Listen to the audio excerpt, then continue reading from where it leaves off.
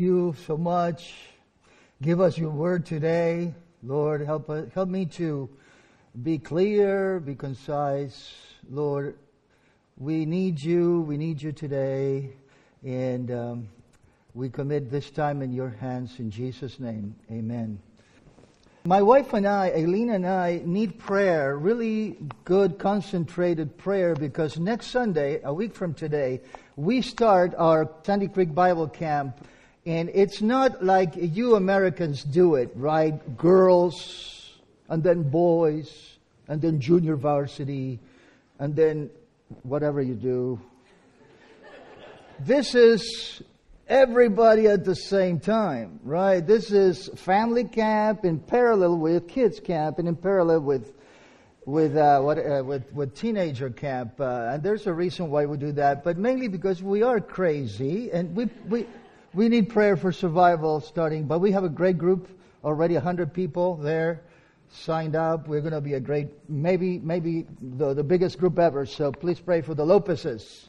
All right, that was a commercial. Okay, I'm not the usual preacher here. I'm invited. Thank you so much for letting me fill in for John Tillery. Let us go to John chapter 7. Verses 1 through 9. John chapter 7, verses 1 through 9 is my assigned passage for today.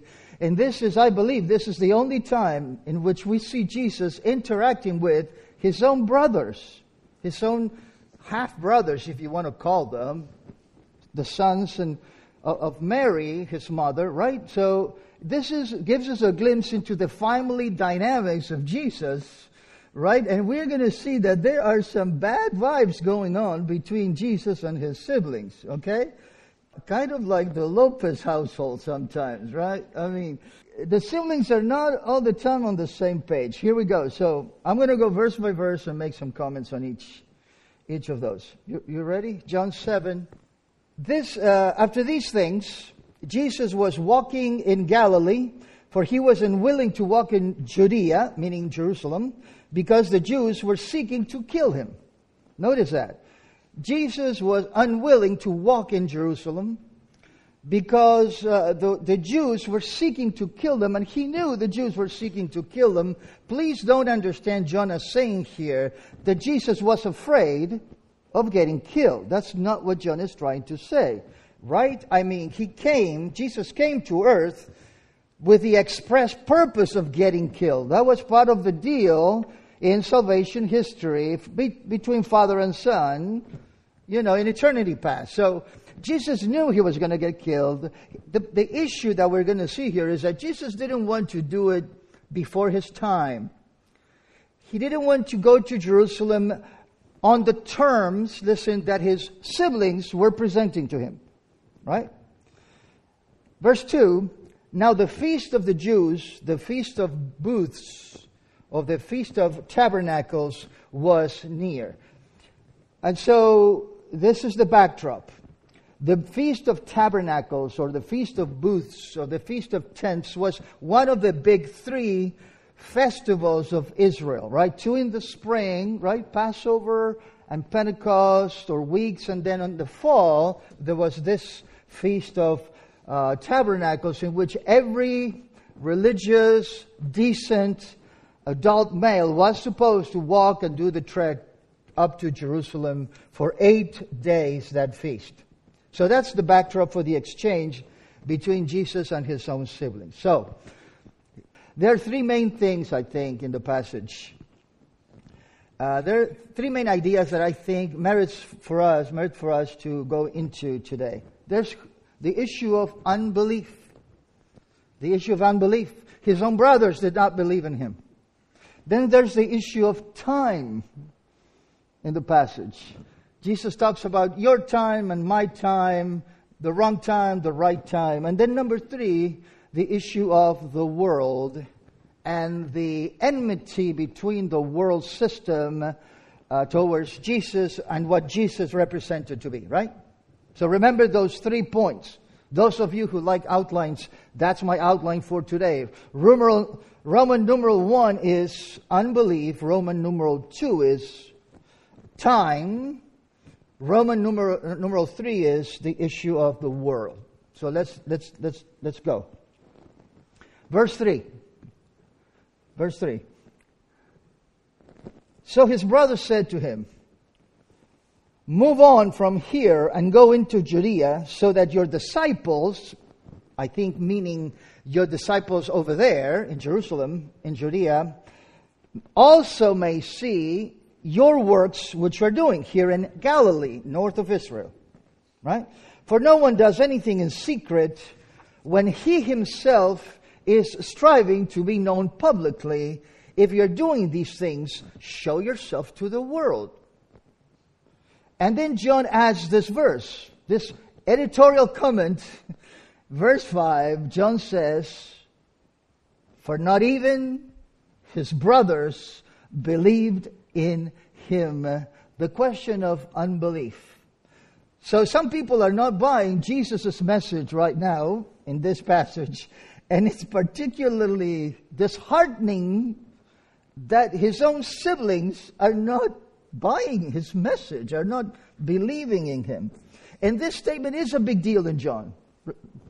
Because the whole premise, the whole predicate of John's gospel is John writing all these things so that people will in fact believe in Christ, right? That John says that as the purpose of his book in chapter 20. I think we have it on the screen. John says, there's so many more things that Jesus did, but I have chosen not to include those other things. But the things that I have included in my book, that I have carefully selected, I have done so with the express purpose that you may believe that Jesus is the Christ, number one. Jesus is the Christ, Hebrew Mashiach, right? The anointed one. The one we've been waiting for centuries, the fulfillment of all Old Testament prophecies, the guy that is going to save Israel from its enemies, and so forth. You have to believe that Jesus is the Christ, the anointed one. But it also, number two, you need to believe that this anointed one is in fact also divine. He is the Son of God. Those two things, says John, that are needed. They're not the same. We treat them as the same, so that you can have eternal life. So the verb believe, I just want to harp on the word believe.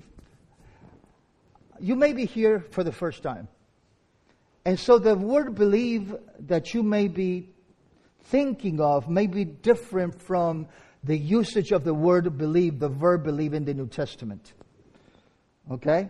83 times in my version of the Bible. I'm doing this on the NASB. 83 times in John, we see this verb to believe. More than 3 times, more than the other 3 Gospels combined. John is all about believing. He came as a witness, chapter 1:7, to testify about the light so that all might believe through him. 1:12, but as many as received him, to them he gave the right to become children of God, to those who believe in his name. In chapter 1 of John, because John carefully constructs his book up to now, chapter 7, to show that in fact many people, individuals, families, people groups, in fact, are coming to a saving faith of the identity of this Jewish rabbi, right? Chapter 1, Galileans believe. In fact, one of them, Nathanael, believes even before meeting Jesus. And Jesus commands Nathanael, you believe because I just told you that you were under a fig tree a few hours ago. Wow. You will now see greater things, Nathanael, right? Nathanael is the prototype of us in a way. First we believe, then we see. As opposed to Thomas, who needed to see to then believe, right? So Nathanael believed. In chapter 2, his disciples believed. After the wedding at Cana, and the sign of converting the water into wine. Chapter 3, a very Jewish prominent rabbi, Nicodemus, believed. In chapter 4, a Samaritan woman believed, and a bad woman at that. In that same passage, the whole town of Samaritans believed. A royal official believed, but let me get this straight. And you, siblings, you don't believe in your own brother? That's the backdrop. That's the backdrop. Jesus' brothers are not believing in Him. How sad. Think about it. They grew up together. They played marbles on the floor together. They played hide and seek around the house. They ate at the same table. They listened to the same stuff. They knew Jesus. It's not that they could say, "Oh, Jesus, oh no, we don't want to have anything. Your character stinks. We know who you are." No. They knew His character. They knew who He was. I'm just thinking, right? That's what happened. But they did not believe. When do you not believe someone?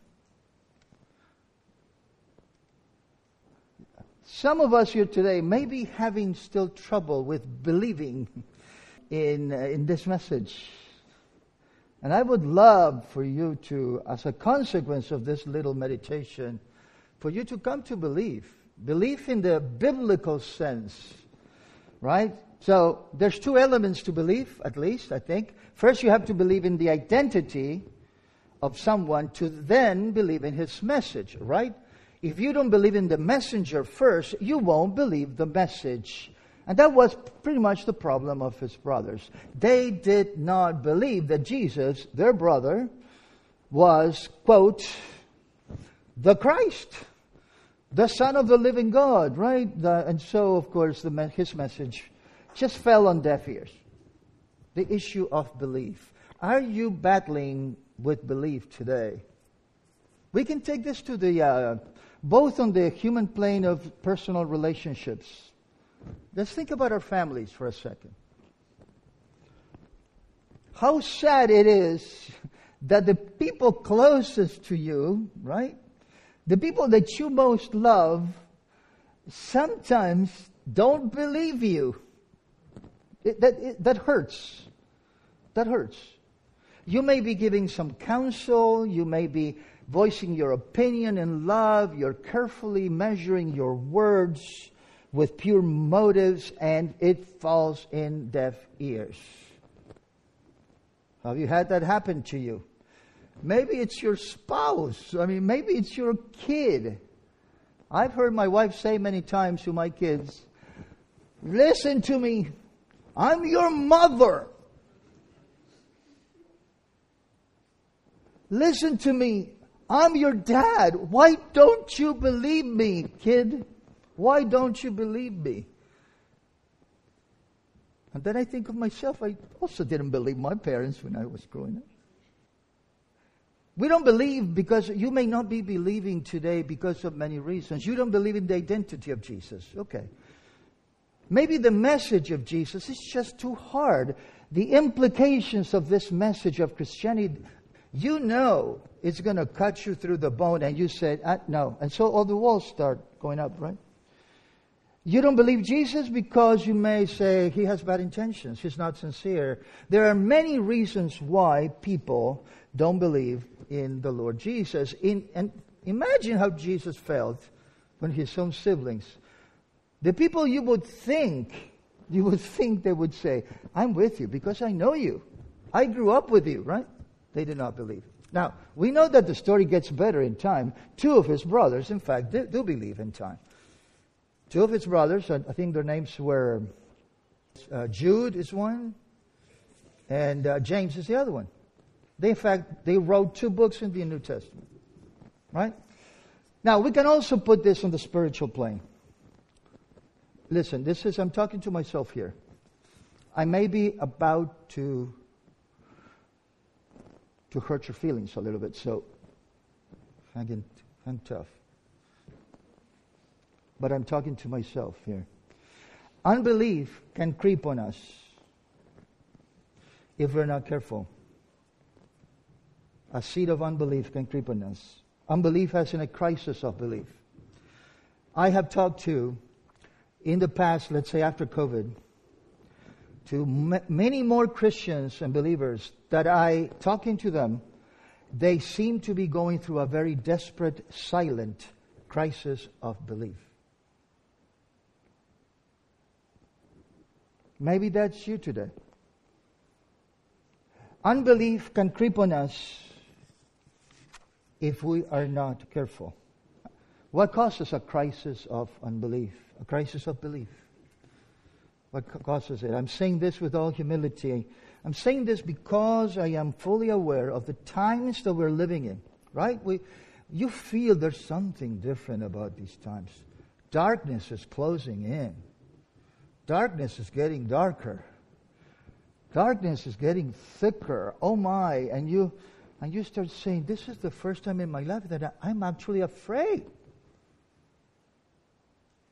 That I actually feel that Lord, I don't see you working anywhere. Lord, I don't see you working in this country. Lord, I don't see you working in the church. Lord, I don't see you working in my family. Lord, and so our belief system may be shaking a little bit here. That's a very dangerous place to be, right? There is more and more data. There's more and more information that your mind may be collecting at this point, that it may be getting harder for your belief system, my belief system, to make sense of. And I suppose there may be someone here that is keenly feeling that tension, that is being tempted to let go. And I know, one of the things I realize, and I think I see, is that when people and believers start cherry-picking what they believe and what they don't believe, it's a sure sign that there is a tension there. Do you feel tempted to start cherry-picking different contents of the Christian faith, but not others because they are offensive? Be careful. You may be in a more fragile position than you think. You used to believe, for example, in the inerrancy of Scripture. Let me give you 2 or 3 examples, so you know what I'm talking about. And I'm fully aware you may not want to hear what I have to say. That's okay. But and I'm talking to believers, not to visitors. I don't know you, but some of us that we know from a long time. You used to believe in the inerrancy of Scripture. But now you're not that sure. Maybe, I don't know. See, once the dominoes falls, other dominoes start falling. You used to believe that there are only 2 sexes, 2 genders, like boy and girl. Could there be more permutations than that? Be careful, if you let that domino fall, it will impact other dominoes. You used to believe that God, for example, is all-powerful on one side and all-loving on the other side. And then new information came in. You got sick, some troubles, trials, tribulations. And now you're saying, is God all-powerful? Or is God all-loving? But Lord, if you're not answering my prayer, how can I say I have a tension of belief? How can you be all-powerful at the same time that you are all-loving? Lord, no, God is both. God is both. Don't let that thing go. Don't let that thing go. All right, so maybe you still don't believe at all and don't want to believe. I read this little example, very, very silly. You're like the guy who went skydiving one day, right? I'm not going to do that. So you're on the plane, your instructor hands you a parachute and asks, do you believe the parachute will work? You say, sure, I think it will work. Well, put it on. And he sees that you're hesitating a little. Come on, I'll jump with you, he says. Do you believe in me? Maybe you don't believe in the parachute, but do you believe in me? Well, yeah, you are the instructor. You know what you're doing, right? You've done this before, right, instructor? Yes, several hundred times. Okay, let's jump. And you say, oh no, not so fast. Not so fast. It's okay, I'll be jumping with you. But what if I mess up? What if the thing doesn't open? Well, I'll pick you up. You're riding on me, you understand? And you go, come on, let's jump. And you say, well, I'm staying here in the plane. Don't you trust me? Well, apparently not. See, believe in the Bible, in the New Testament, that verb is very loaded. It's not a philosophical assent to some truths that don't have any repercussions on you. No, it requires jumping. You know that. And you may today be hesitant in jumping. Whatever the jump is that you need to do today, you may be hesitant to do that. All right, so going back to the passage. The brothers have a very wonderful plan for Jesus' life. Do you see that? In their unbelief, it shows up in their plan for Jesus' life. And so they say, again, in verse 3, look at this is great. Great counsel, right? Great counsel. It makes sense from a human plane. Look, so his brother said to him, move on from here and go into Judea, so that your disciples also there may see your works which you're doing. For no one does anything in secret when he himself is striving to be known publicly. If you're doing these things, show yourself to the world. Sounds good, huh? Sounds good. There are several problems with this statement. Number one, they wrongly assumed that Jesus wanted and needed and was striving for publicity. Wrong. Number two, they clearly emphasized the signs, the seeing of things, the seeing of works, that your disciples may see. Show yourself to the world. Show your stuff. Show them what you've got. You understand? It's the famous, see it to believe it mentality. Wrong. Number three, you need a bigger stage, Jesus. What are you doing here in Galilee? You are an aspiring teacher, preacher. Go to Jerusalem where the action is. Do you see? What I'm trying to show you is there is a clash of belief systems between his siblings and the Lord Jesus. So here is the response of Jesus along two lines of thought.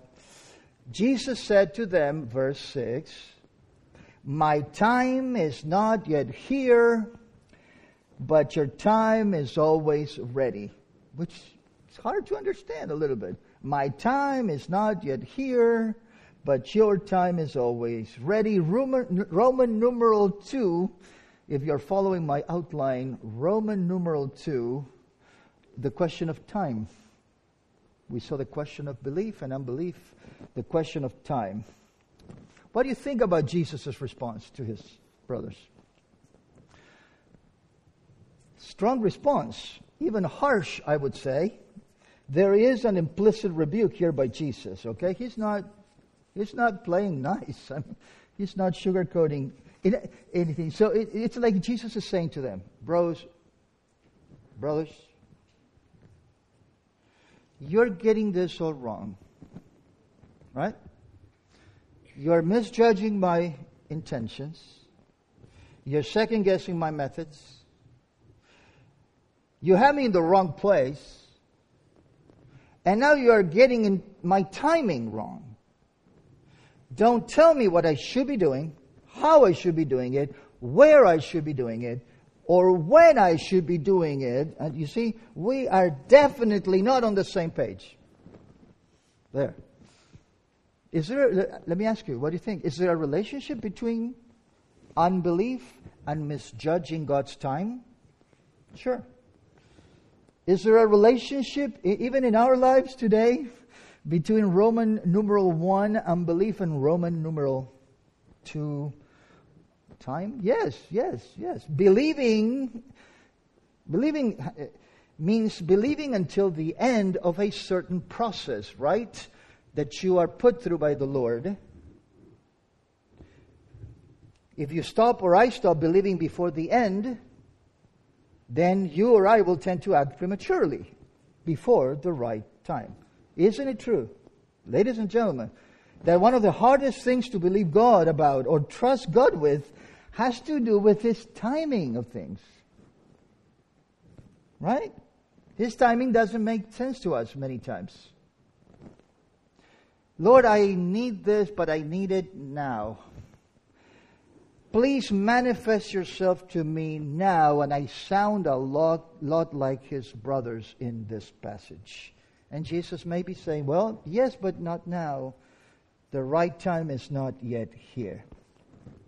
Many of you know that, because I've heard preachers mention from here, that there are at least two words in Greek for time, right? In the New Testament.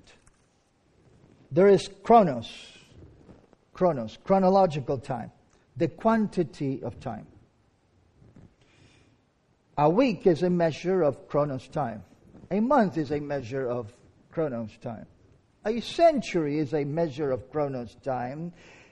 But Jesus does not use chronos here. He uses that second term, kairos, that has a different connotation in the Greek. All right? He uses kairos here. My kairos is not yet here, he says, but your kairos is always ready, which is hard to believe, hard to understand. Kairos means a certain moment in time. Kairos means a certain singularity in time. Kairos means a time of superior quality, an appointed time, a time of grave consequence that requires either a response or a decision or some step of faith. That is your kairos time, and that is the term that Jesus is using. I like the way the NIV puts it, and I don't think that will be there, but the NIV says this. I think it's helpful. Therefore Jesus told them, my time is not yet here. For you, any time will do. In other words,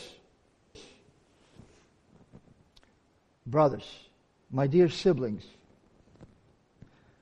you recognize the quantity of time. You know what a minute is. You know what a day is. You know what a month is. You operate in chronos time. But you don't recognize the quality of time. The fact that some moments are more significant, of higher quality, let's say, than other times. There are hours that require a decision, for example, that cannot wait, or that you can't postpone. Because if you fail to recognize that a kairos moment is upon you, or upon your family, and you miss it for some reason, you will pay dearly. There are so many examples in the Bible of individuals, of people groups, even generations that missed their kairos moments. And they paid the consequences dearly. And many of you know, you can think of so many people groups in the Bible that missed it. For example, 3 examples quickly. The pre-flood generation of Noah's time. Jesus says about that generation, for as in those days before the flood, they were eating and drinking, marrying and giving in marriage until the day that Noah entered the ark, and they did not understand until the flood came and took them all away. Jesus says, so will the coming of the Son of Man be. Jesus saying the same mistake that those folks thousands of years ago made, not recognizing kairos time, living only in the chronos time, eating, what's for dinner today, honey? Drinking, marrying, giving in marriage, coming to church, going from church, going to a movie, getting a promotion, getting another job, moving, chronos. And they missed their God-appointed time for some type of decision that was required of them. Jesus says, the last generation on the planet, even after the church is gone, you're not here, they will make the same mistake. The generation of the wilderness in the Old Testament, Numbers chapter 13, same problem. They get out of Egypt by Moses, by the work of God. After 400 years of slavery, they get out of Egypt to the promised land. And 2 years later or so, they get to the promised land. They get to it. Didn't take 40 years. And in Numbers 13, we see that they refused to enter because of what? Unbelief. Unbelief. There are times that are more important than others. If you or I miss, here's the point. If you or I miss one of our Kairos moments, we will pay with Chronos time. They were forced to wander in the desert 40 long years. It is costly to miss this moment. It is costly. And that is what Jesus is telling his brothers. You don't understand the clock, God's clock for this. All right, so the wilderness and then the generation of Jesus. How are we doing? The generation of Jesus. Luke chapter 19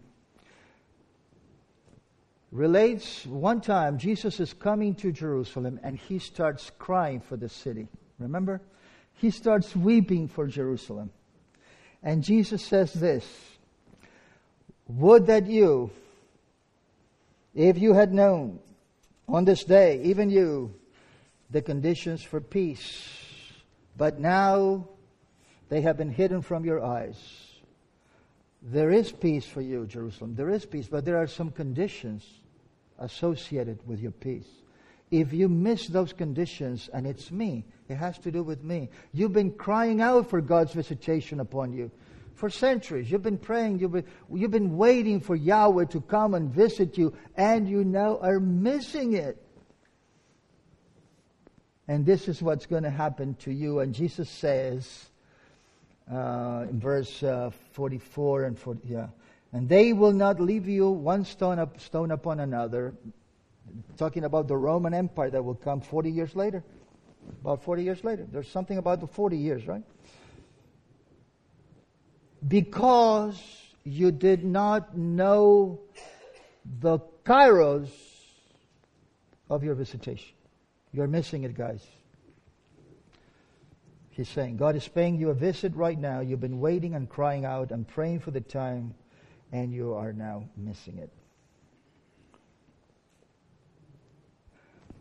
How about us? How about us? How about you? What timing system are you operating under? And I'm asking the question to myself. I'm asking that question to myself. Roman numeral 3, and I'll let you go. Amen? You're not going to sleep on me, are you? No? At least one person. Okay. I am. It's good. I need feedback. I really need, because I get discouraged here if I don't see a response, right? Okay. Roman numeral 3, the question of the world. Because Jesus ties the thing to the world. Listen, verse 7. Verse 7 of John chapter 7. Think about this response. It just kind of doesn't make any sense at first. The world, brothers, the world cannot hate you. But it hates me. Because I testify about it that its deeds are evil. Go up to the feast yourselves. I am not going up to the feast. Because, again, my time, my Kairos, has not yet fully arrived. Now, having said these things to them, he stayed in Galilee, and his brothers, ostensibly, went on to Jerusalem, doing that yearly pilgrimage to the city of Jerusalem. Aren't you exaggerating a little, Jesus? You're talking about the world, they belonging to the world hating you. Aren't you kind of being too harsh on your brothers here? Well, no. And I think John is saying all these things to let us know. I cannot overemphasize enough that Jesus clearly saw their true motives here. He saw their true hearts here. I may be a little bit out to lunch here. You may disagree with this one, but it almost sounds to me that Jesus is saying to them, like, you actually hate me, don't you? I'm a bother to you. I'm an inconvenience to you. You really don't want me around, do you? I mean, you really want me to go to Jerusalem to get killed? Is that it, guys? That's what it sounds like. Wow. Because see, the issue is we're on different teams. The world hates me, and by implication, you, dear brothers, belong to that system. I'm on another team.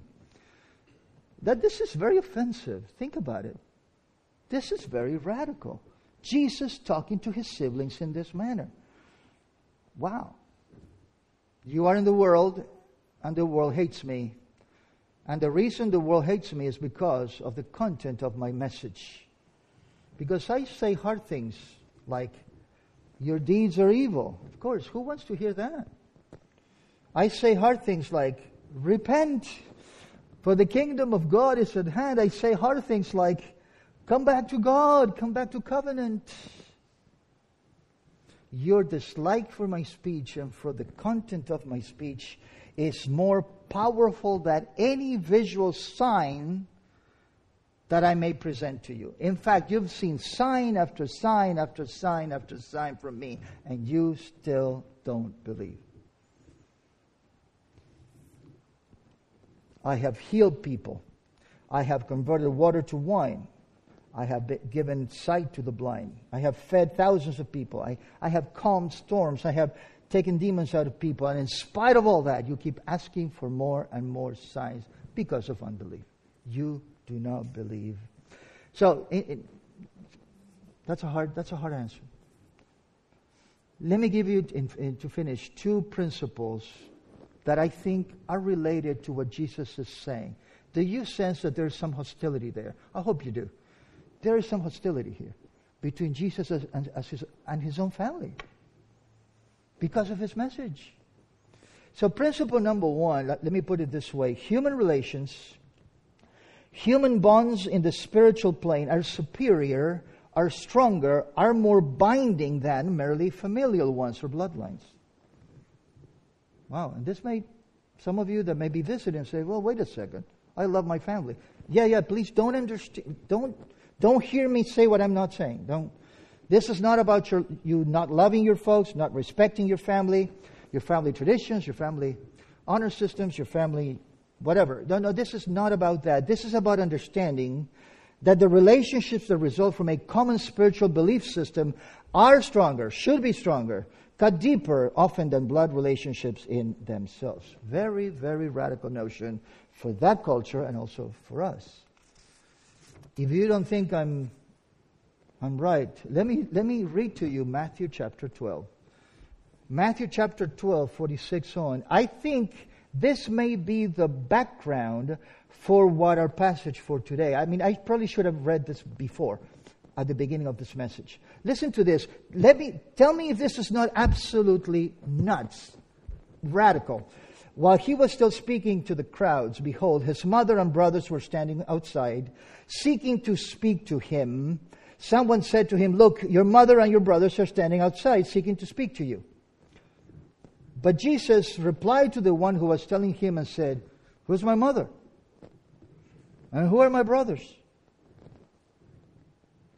And extending his hand toward his disciples, he said, behold, my mother and my brothers, for whoever does the will of my Father who is in heaven, he is my brother and sister and mother. And some of us are saying, I don't know what to do with that. What to do with that? That is one of the most bizarre things I've ever heard. But it's the truth. It's the truth. Because at the bottom line, it's a battle of two kingdoms, see? It's a battle of two kingdoms. Principle number two, consequently, his message divides cuts through even through the most sacred or deep family relationships or blood relationships, maybe because of the nature of the message. It's that polarizing, ladies and gentlemen. That is the gospel. This is hard to hear.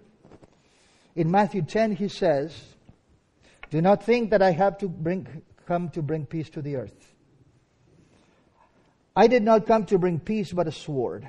For I came to turn a man against his father, and a daughter against her mother, and a daughter-in-law against her mother-in-law, and a person's enemies, because of my message, will be, or they may be, the members of his own household." And he puts the nail in the coffin when he says, "The one who loves father or mother more than me is not worthy of me. And the one who loves son or daughter more than me, he's not worthy of me." This is tough stuff. Because at the bottom of this is the issue of two kingdoms. The kingdom of this world, the kingdom of God. And the relationships forged in the spiritual realm many times are more intense, more powerful, are more binding than just physical or biological relationships.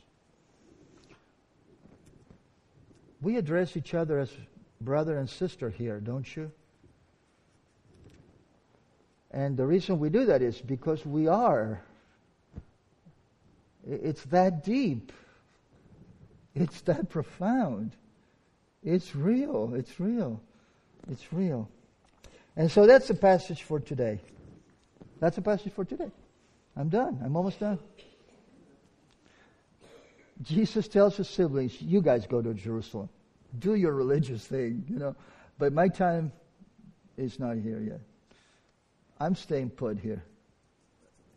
But he does go. And we'll see next Sunday that he, in fact, does go to the feast. But not in the way and not on the terms that his brothers presented to him. Right? So, do you believe? Are you struggling with belief today? Is there a silent crisis of belief? Are you cherry-picking belief things that you believe and things you don't?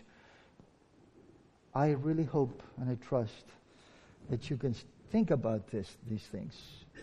We are living in tough times, no question about it. Are you living on Kairos time or on Chronos time? And then number 3, are you aware that the world will hate you? It's nothing personal against you. It's about Christ. They hated him. They will hate you if you and I persevere and believe and live in his will and all that stuff. And I hope this is an encouragement to you. We are living in tough times, but he will prevail. We are in a good family. His time is not our time. You can count on that. And I hope these words are of encouragement to you. Okay? So let me pray for us. And we're done. Father God, we come to you. And we may be more aware than usual after this message that we're just so needy. That we're just so fragile. Lord, if we have compromised some of our cardinal beliefs of the faith, because of sheer discouragement maybe, we're just plain discouraged or something, I pray that we may renew a vision for you and your word and the non-negotiables of your word. Lord, we want to live in your timing for our lives. We want to be characterized by people that believe you and believe you until the very last consequence. And Lord, we thank you that we have the power that you give us against the forces of the devil, the forces of the flesh, the forces of the world. We want to be conquerors through you. Please help us today. Make us strong in our Christian walk. We want to change. We need you. Encourage us today. In Jesus' name we pray. Amen.